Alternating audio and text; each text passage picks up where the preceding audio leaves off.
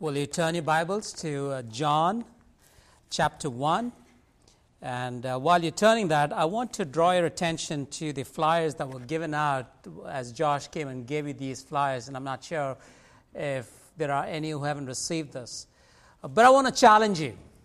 I want to challenge you to talk to at least 4 families. Because I want you to understand that probably this may be the only opportunity you may have used to talk to someone about Jesus Christ or to invite them to the truth of the gospel. So this year is going to go very fast, and they're usually open to come for such things. And so I want to urge that if you call and they come, we pray that God would use that evening to glorify Himself, and the word would be taught, the gospel would be shared, and that souls would be saved. So the ball's in your court, all right? And I really want you to do that. At least 4 families, minimum, right? If you would do more, I think you'll have those gold star in heaven or something like that, right? Saying that the more people you bring, or whatever, right? So John chapter 1, verse 1. In the beginning was the Word, and the Word was with God, and the Word was God. What I want to do is to bring to our attention Jesus Christ through the eyes of John. It is said that, am I on? It is said that there are about 40 billion people who've lived on the face of this world since the beginning, since the earth began. And that the one question, the purpose of their life, the one question that really will decide their lives is what they will do with this person of Jesus Christ. Nothing else. Nothing else matters. No bank account, no careers, no whatever else. It's what you choose to do with this Jesus. And John brings this person, the Lord Jesus Christ, in such wonderful way that I was thrilled as I was reading through this. Emily Post was an etiquette expert. And somebody had written to her, and they asked this question. They said, we had an invitation to dine at the White House. What is the correct procedure to say no to that invitation? How do I say no to the White House invitation because I'm previously engaged? And this is what Emily Post wrote. She said, an invitation to dine at the White House is a command, and it automatically cancels any other engagement. This is God's divine invitation, which cancels out every other thing that you hold important in your life. What you do with Jesus Christ, what you do with Him in this life is the most important decision that you can take. And so my prayer today is as we go very quickly through what John is presenting to us, we will understand that we be caught up by the glory of Jesus Christ, about who He is, that our hearts would be so caught up that He be glorified in our midst. And so you might ask, why John? And that's what I want to cover, why John, right? Because there are 4 biographies about Jesus Christ. Matthew, Mark, Luke, and John. And the focus of all the 4 are different. Matthew presents the Lord Jesus Christ as the King of the Jews. Mark presents the Lord Jesus Christ as the obedient servant. Luke presents Jesus Christ as the perfect man. And John presents the Lord Jesus Christ as the Son of God. So you have these biographies coming from different angles, and so therefore the readings are slightly different. But what I like about the gospel, it's not just it's like in a textbook form. It doesn't say, what are the 3 ways of knowing God? What are the 10 steps to become a Christian? It talks about life. It's a narrative. And the challenge, therefore, is this. The challenge is that I read the life of Christ through these biographies and ask for myself, how does that impact me? How do I align my life to match His? What's involved? Are you with me on that? So that is what those Gospels are all about. But, if you really catch about John, you see the common aspects of these Gospels, there are at least 11 very common aspects in all these 4 Gospels, especially towards the latter part. They all talk about the triumphal entry. They all talk about the Last Supper, about Gethsemane, about crucifixion, about the burial, about the resurrection. But I've identified, there may be more, but I identified 4 that I want to talk to you about, the 4 unique things that appear in John's Gospel, and as a result of that, what do we get out of that? Okay? So first, I want to call it the personhood, the person of Jesus Christ. The person of Jesus Christ. John is the only one who has this use of I ams. He's the one who uses the I am. Between John's Gospel and his writings till the Revelation, he uses at least 27 times this phrase where Jesus says, I am. I am. That's more than the other gospel writers combined. So what John is really trying to do is trying to narrow in about this person of Jesus Christ, the deity of Jesus Christ, and yet he offers much more. Okay? Second, when we talk about this I am, we need to understand what's so great about this I am, just because John has said, what does that mean? What does that really mean? What John does is he's putting Jesus on trial, as it were, because there are questions the scribes ask, the Pharisees ask, the Sadducees ask about who are you? What are you? And so those are the answers that he gets, and he presents these I am statements. But where is the first time we read that word I am? In Exodus 3, do you remember when Moses is confronted by that burning bush that doesn't burn up? And he says, who are you? And the voice says, I am that I am. The Jews knew the use of that word I am is very exclusive. They would not use the word I am. It strikes terror in the hearts of enemies, and it's a source of confidence in the hearts of the saints. It's a great example when in the Garden of Gethsemane, I want you to picture that, right? I want you to say this, the hour has come. And as he says that, Judas is coming with these band of soldiers. They got swords, and they got clubs, and they got sticks. And Jesus says, who are you looking for? And they say, we're looking for Jesus of Nazareth. And what does Jesus say? I am he who you seek. The terror, because as he says that, they fall back. They fall back. This is Jesus Christ. But not just the power, but I want you to stay with me on the phrase that he says, it is finished, the triumphal cry, the triumphal cry. The phrase that we read in John chapter 19 and verse 30, it is only John who mentions that. It's about that it is finished.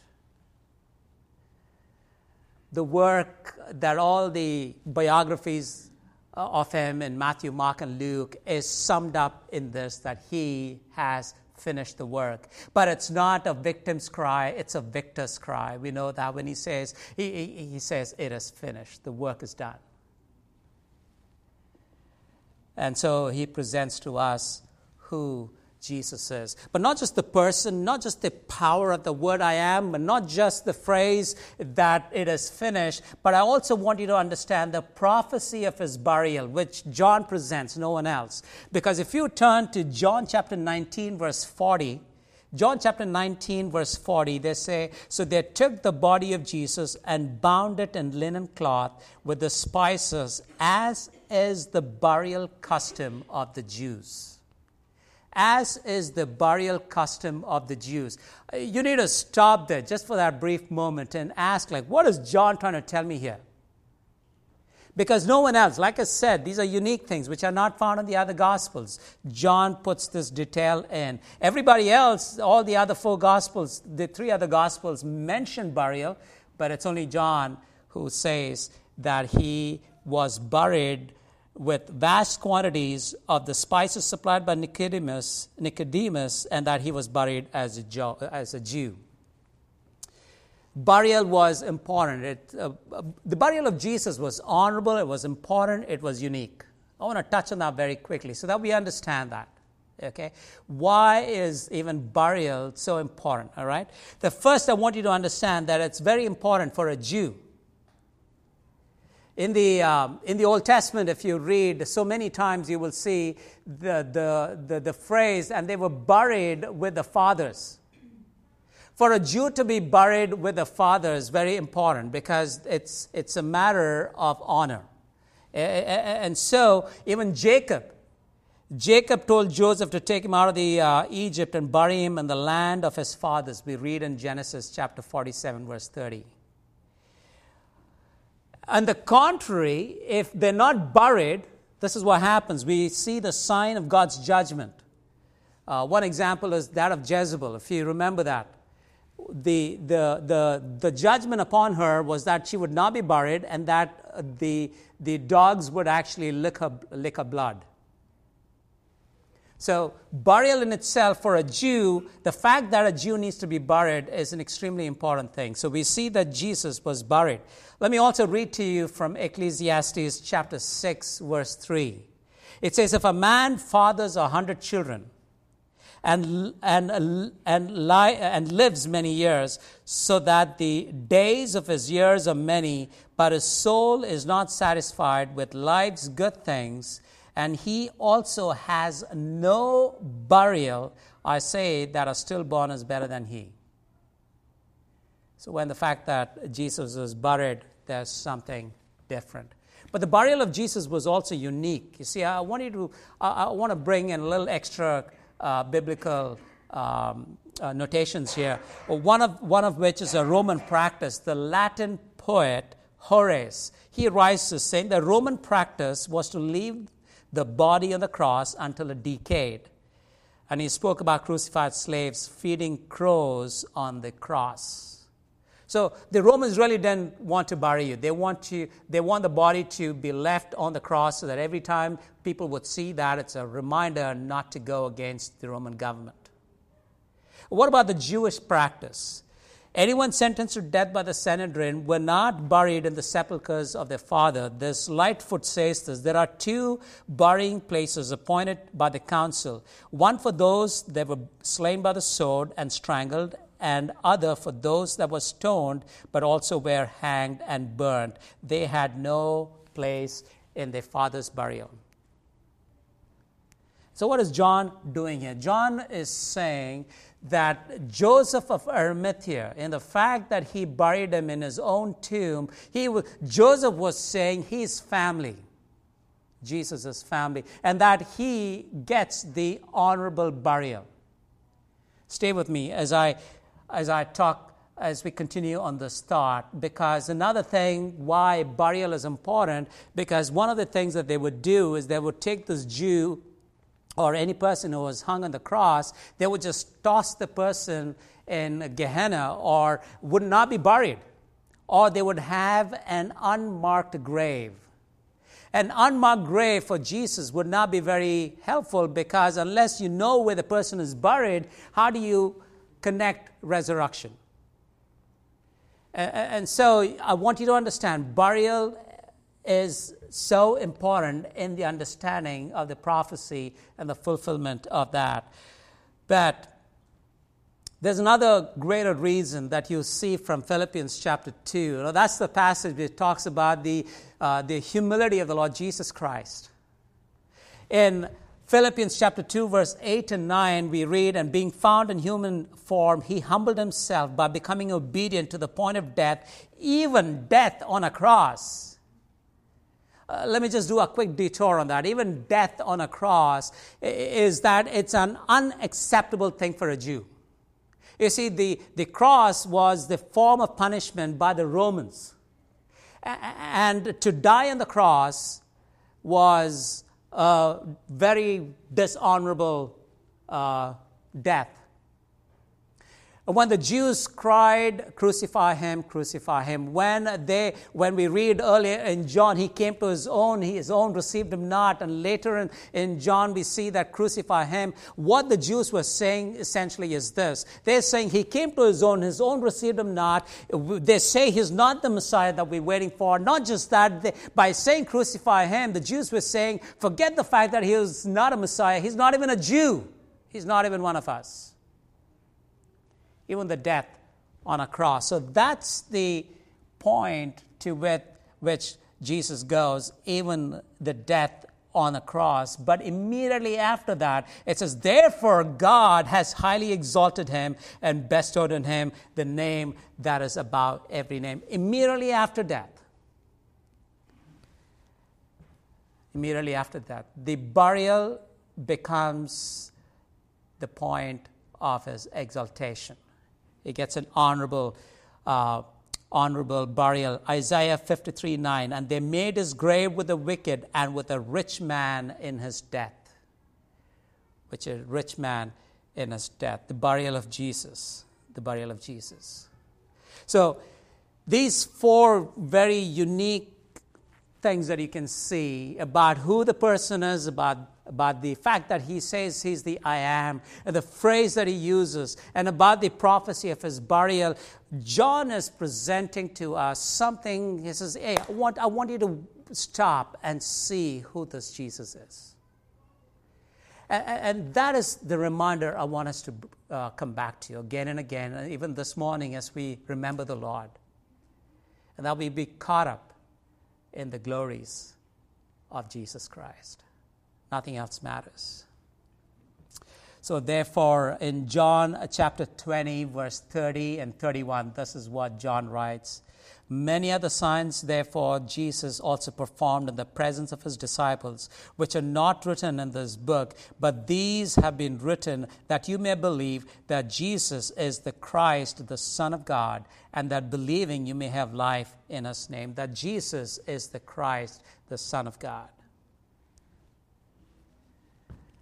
So, when you start to read John, I want you to stop to see the immense, the tremendous force of words that he's trying to put. So we'll quickly go through what we have here, all right? So what we start off when we look at John, I want you to understand, John doesn't start with Bethlehem or the narration of his birth. Did you notice that? He presents Jesus as an adult Jesus. But what John does is he doesn't begin with with Bethlehem, he begins with the beginning. In the beginning was the Word, and the Word was with God. The way he begins it, everybody would Jews can easily make the connection, what John is trying to say. So what the scholars would say for this passage that we've read is called the prologue. The prologue. Prologue is like setting a context for the text that is to follow. Prologue is explaining. When you meet somebody and some of the questions you ask, what's your name? Where are you from? What do you do? John is just telling us that. And so he introduces, in the beginning was the Word, and the Word was with God. Introduces the word logos. The interesting thing about this word logos is this. Whether the Greeks or the Jews, they read it, they understood what logos is. They knew what John was trying to do is take them from the known to the unknown. When the Greeks read logos, it's there in their literature. It's logos, they've understood it to be their divine logic. You see, the logos is the word where we get the word logical from. They recognized when they looked at all of creation, they realized that there is a divine logic behind it. There's a designer behind it. There's a basis. Something has created it. And they believed it to be logos. And then the Jews would read it. When the Jews would read it, they would see that it connected with Genesis 1 because God said, right? And when the prophets would say, what would the prophets say? This is the word of the Lord. The word of the Lord was important. The word of the Lord. And in trying to do that, what the Jews would do is they are personifying the word. They were saying that this can be seen as personified. In Proverbs 8, they see wisdom being personified, as in given a personhood. Not a person, but a personification. So the Greeks would look at it an impersonal force that created the universe, and the Jews are willing to give this word personify it so that they recognize that, oh, this is what Logos is all about. But what John does is he takes that word and he presents to us something more unique. What he's saying is that this word, Logos, that you thought about is Jesus of Nazareth. He's saying it's not just an impersonal person, it's not just personified, but he is a person. He is a person. In the beginning was the Word, and the Word was with God. And so right at the beginning, this is what John starts with. He says, Logos was eternal. In the beginning, the Word was eternal, that he was pre-existent. He wasn't part of the creation. He was there before. That in the beginning, the Word was with God. There's coexistence. That there was relationship between this Word and that the Word was God. That he is self-existent. He was pre-existent, he was co-existent, and that he is self-existent. This Logos that you've thought about, that you've heard about, is actually something that was somebody who was there before all this that you've seen, and that's the one I want to present to you, Jesus Christ of Nazareth. And then he goes on to give 7 titles about Jesus Christ. He says, he's the Word, he's the light, he's the Lamb of God, he's the Son of God, he's the Christ, he's the King of Israel, he's the Son of Man. And the list goes on about who Jesus Christ is. But what John is saying, this divine person, when you get to John 14, that he became flesh. He became flesh. This divine Logos, who was pre-existent, co-existent, and self-existent, has now become flesh and dwelt among us. That this person, that's probably the aha that the Greeks and the Jews would have had. And says, well, really? That was God? That God? And he continues to explain later, and that's the phenomenal thing that I want you to understand when you read through John. That this pre-existent, coexistent, self-existent Logos is Jesus of Nazareth, and he presents to us one person in 2 natures, as we've done this study earlier this year. And what he does, therefore, as John goes ahead, he calls witnesses, as it were, to say that I want to show to you that this Jesus Christ is fully God and also fully man. That's what they decide. That's what they said in the Council of Chalcedon. Not 100% man, 100% God. That doesn't make sense. It's fully God and fully man. And he goes about presenting to us about this Jesus Christ. So I want you to stay with me as we go through this, all right? So one is John's personal testimony. He gives himself as one of the witnesses. John chapter 1, verse 14, and the Word was made flesh and dwelt among us, and we beheld his glory as the glory of the only begotten of the Father, full of grace and truth. He also brings in 3 Old Testament witnesses. One is that of Moses.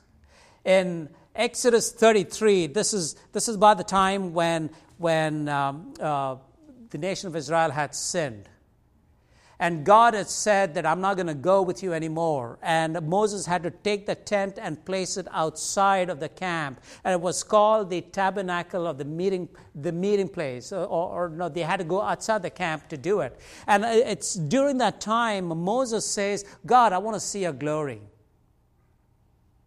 And anybody would have said, really, Moses? Just now you saw that God in His glory is about to destroy us. And you want to see His glory. Moses understands the phrase beauty of holiness, as it were. He understands that, yes, the holiness is a terror when you're in sin, but that holiness becomes a beautiful thing to the saint. And so he desires to see the holiness of God. And God says, come up, I'll show you my goodness. And it's at that point where you see this tabernacle is outside of the camp. But when John says that in John chapter 1 verse 14, He became flesh, the word there is that He tabernacled among us. He's among us. This theme, the Christmas theme for this year is Emmanuel, God with us. God with us. Oh, that we would understand that phrase, God with us. What does that really mean? It will take us eternity. And then He also gives us Abraham as another witness. In John chapter 8, verse 56, this is what is written. John 8:56. Your father Abraham rejoiced that he would see my day, and he saw it, and he was glad. Your father saw my day. It says, hey, Abraham was witness to the fact that I will one day come incarnate in the flesh. And then Jesus adds, truly, truly, I say to you, before Abraham was, I am. I am. They understood. They picked up stones because he was equating himself to God. Abraham saw the days of Jehovah incarnate. Abraham saw the pre-existent Jesus Christ. That was Abraham. And then Isaiah. You get to chapter 12 of Isaiah. This morning we read from Isaiah chapter 6. This is what we read in Isaiah chapter 12 verse 41. It says, and Isaiah said these things because he saw His glory and spoke about Him. This is Christ and about His glories. What John is saying, the glory that Isaiah saw of the throne, of God on the throne in Isaiah chapter 6 is about the glory of Christ.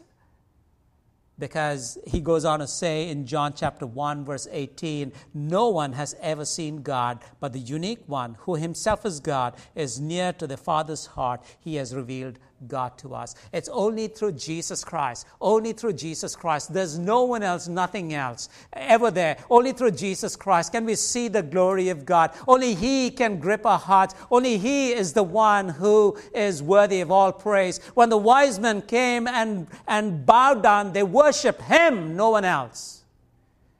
The wise men have been worshiping Jesus Christ and Him alone. He alone is worthy of praise and worship. And John is trying to increase the crescendo and draw attention and focus about this person. And he goes on to present to us 7 other eyewitnesses accounts about who Jesus Christ is. And I want to quickly go through that so that we are reaffirmed in our hearts as to what John is trying to do. One is John the Baptist. In John chapter 1 verse 34, I have seen and I have borne witness that this is the Son of God. John chapter 1 verse 49, Nathanael, Rabbi, you are the Son of God. You are the King of Israel. It's the Samaritans and the woman. The woman said, He's told me all that I have done. Is this not Christ? And the villages in Samaria in John chapter 4:42, it is no longer because of what you said that we believe, that we have heard for ourselves, and we know that this is indeed the Savior of the world. Peter, and also the blind beggar, John chapter 9 verse 38, Lord, I believe that you are the Son of Man, which is the title for Messiah, and he worshipped Him. Martha, just like Peter, had this confession, for I know you're the Christ who is to come. Thomas, oh Lord, my God, and as he sees Jesus Christ after resurrection. John actually even brings the Godhead to witness.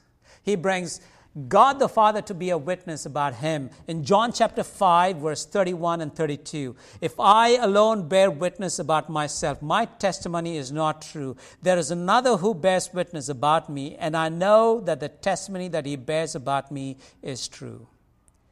The Father as a witness is in John chapter 5, verse 37.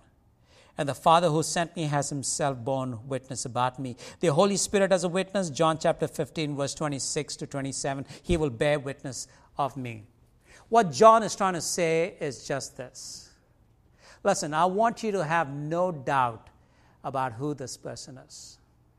I want you to have no doubt that this Logos who created the world, the one to whom the Old Testament prophets have given and understood the glories of Christ, is the one in our midst tabernacled as Jesus of Nazareth. That we would be clear of that.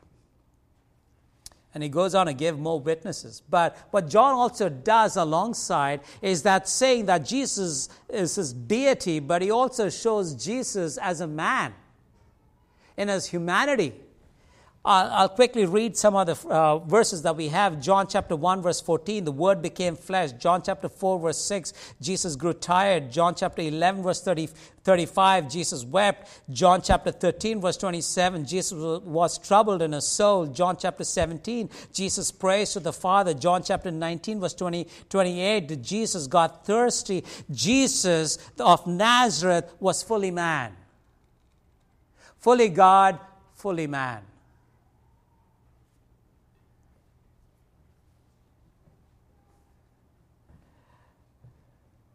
One of the verses that really caught my attention is in John chapter 1, verse 49 to 51. We did cover this at some point in time, but it's a good reminder. If you will turn to John chapter 1, reading from 49 to 51. Nathanael answered him and it says, Rabbi, you are the Son of God. You are the Son of God. You are the King of Israel. Jesus answered him, saying, because I said to you, I saw you under the fig tree, do you believe? You will see greater things than these. And he said to them, truly, truly, I say to you, you will see the heaven open, and the angels of God ascending and descending on the Son of Man. As only Jesus Christ could, who holds with one hand the title that he is the Son of God, and with the other that he is the Son of Man. Fully man and fully God. He, therefore, is the only one who can save. He, therefore, is the only one worthy of praise. And it's ironic that only John would give the entire title that was on the cross of Jesus Christ. And this is what it said. He says, Jesus of Nazareth, King of the Jews. Jesus of Nazareth, King of the Jews. Do you see the two aspects of it? Jesus of Nazareth, Nazareth from where no good can ever come. The one who in his humiliation, that he would associate himself with Nazareth. He was just a carpenter. He had no land. He wasn't a farmer. He had no cattle, because those are all terms of economy at those times. He was just a carpenter. Jesus of Nazareth. But he was also the King of the Jews, the prophesied one. So I think the question we have to ask is just this, right? What does he mean to me today? What does he mean to you today? What does that really, how does that equate? Do I acknowledge him alone to be the one who is worthy of all my praise, all that I have and all that I am? Because in John chapter 12, verse 32, I want you to see what John is saying. He says, if I'm lifted up from the earth, I will draw all men to myself. We've done this in Luke chapter 15. There is that phrase in verse 2, I believe it says, this man receives sinners and dines with them. That was the accusation they had of Jesus Christ, about him. Jesus, who is the Logos, now made manifest in the flesh, that he would receive sinners and dine with them. And therefore, you and I are here today gathered under his name because he received sinners. He alone can receive sinners. So I'm not sure really among us, because I don't know your heart. But I beg of you, as you hear the world news and as the days are fast approaching, I don't want you to be deceived to ever think that, hey, everything is okay. Examine your faith, lest you be one of those knocking on the door and says, Lord, let me in. And the Lord would say, I knew you not. For each one of us here, that we would ask that honest question. Nothing is worth anything that we have except recognizing the depravity of our sin, the utter depravity, that we have nothing in us, nothing that we can do to ever win us favor, but that he, the Logos, the pre-existent, the co-existent, the self-existent one would come and tabernacle among us. What hope, what other way would we have if we reject him, if we say no to him? And so I hope no one does that. But I also want to say that because of that, he is our high priest who can empathize with us. And I know as many of you go through life storms, there's no other place we can go to except to him. And we are thankful we can go to him because my God walked in my shoes. He understands my heart. He can empathize with my weakness, but does not leave me there. He says, come up hither. I'll show you what great things I have for you. That we can go to him, we can say in our brokenness and find grace in the time of need. That's who my God is. That's who our God is. But also let his life be an example.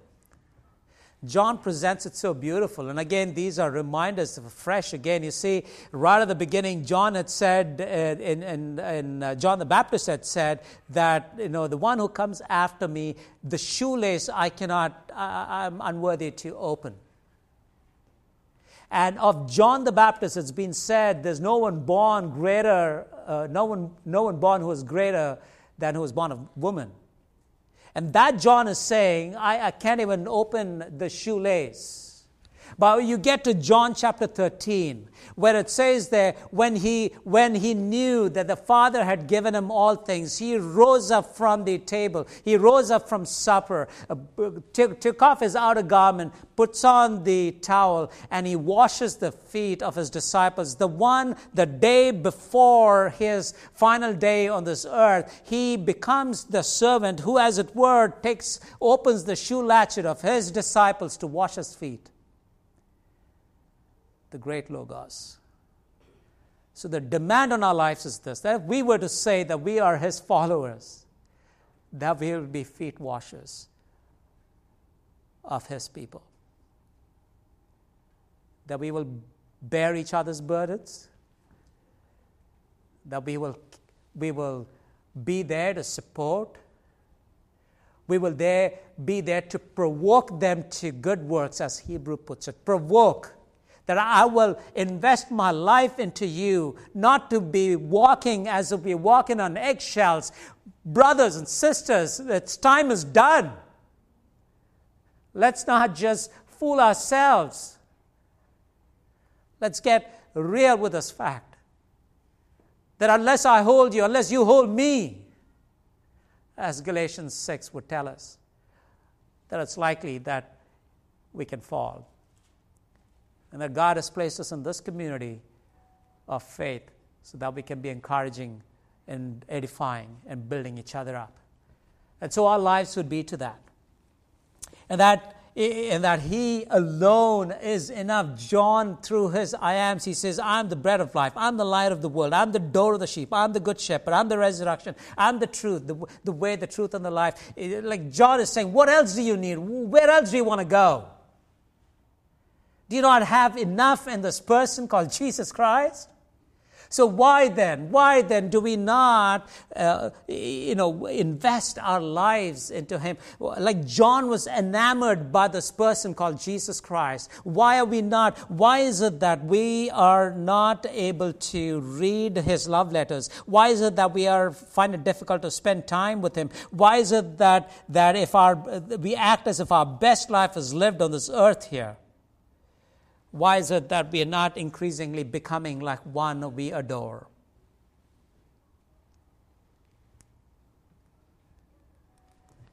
So John presents to us this Jesus of Nazareth, King of the Jews, the Son of God who is also the Son of Man. The song that we sing often, oh, what mystery, meekness, and majesty. Bow down and worship. For this is your God. This is your God. May He be our God in our lives, not just in a decision that we took some years ago, but every day. May He be the purpose for our life. Because John was saying that you may know that He is the Son of God, Christ, the Son of God. That our lives would reflect that.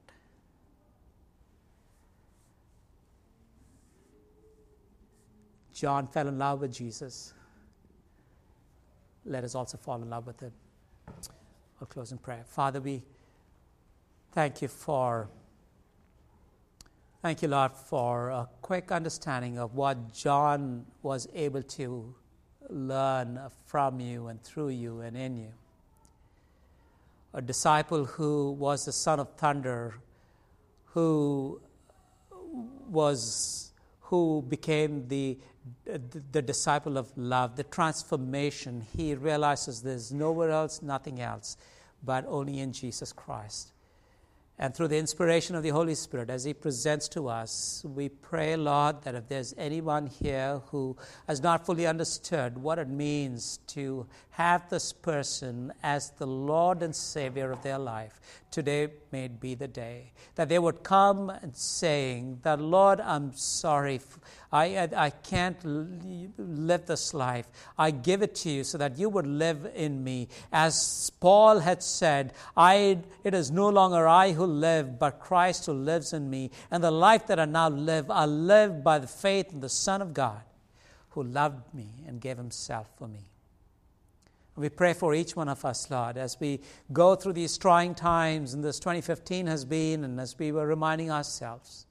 We pray that we would find grace and much grace, that we will be inviters to calling others to come and get this water of life, this clamoring in to come to the throne of grace and bring them along, that we would not be so selfish about what we have received in you, but we would be the ones who would be the heralders, as John was to us, that we would be to others. And Lord, for so much of work that remains to be done in this area that you have placed us. Father, we pray that you would be glorified. This light would not be a flicker, but would shine a bright for your glory and your glory again alone. And this we pray in your name and for your glory. And all God's people said, amen.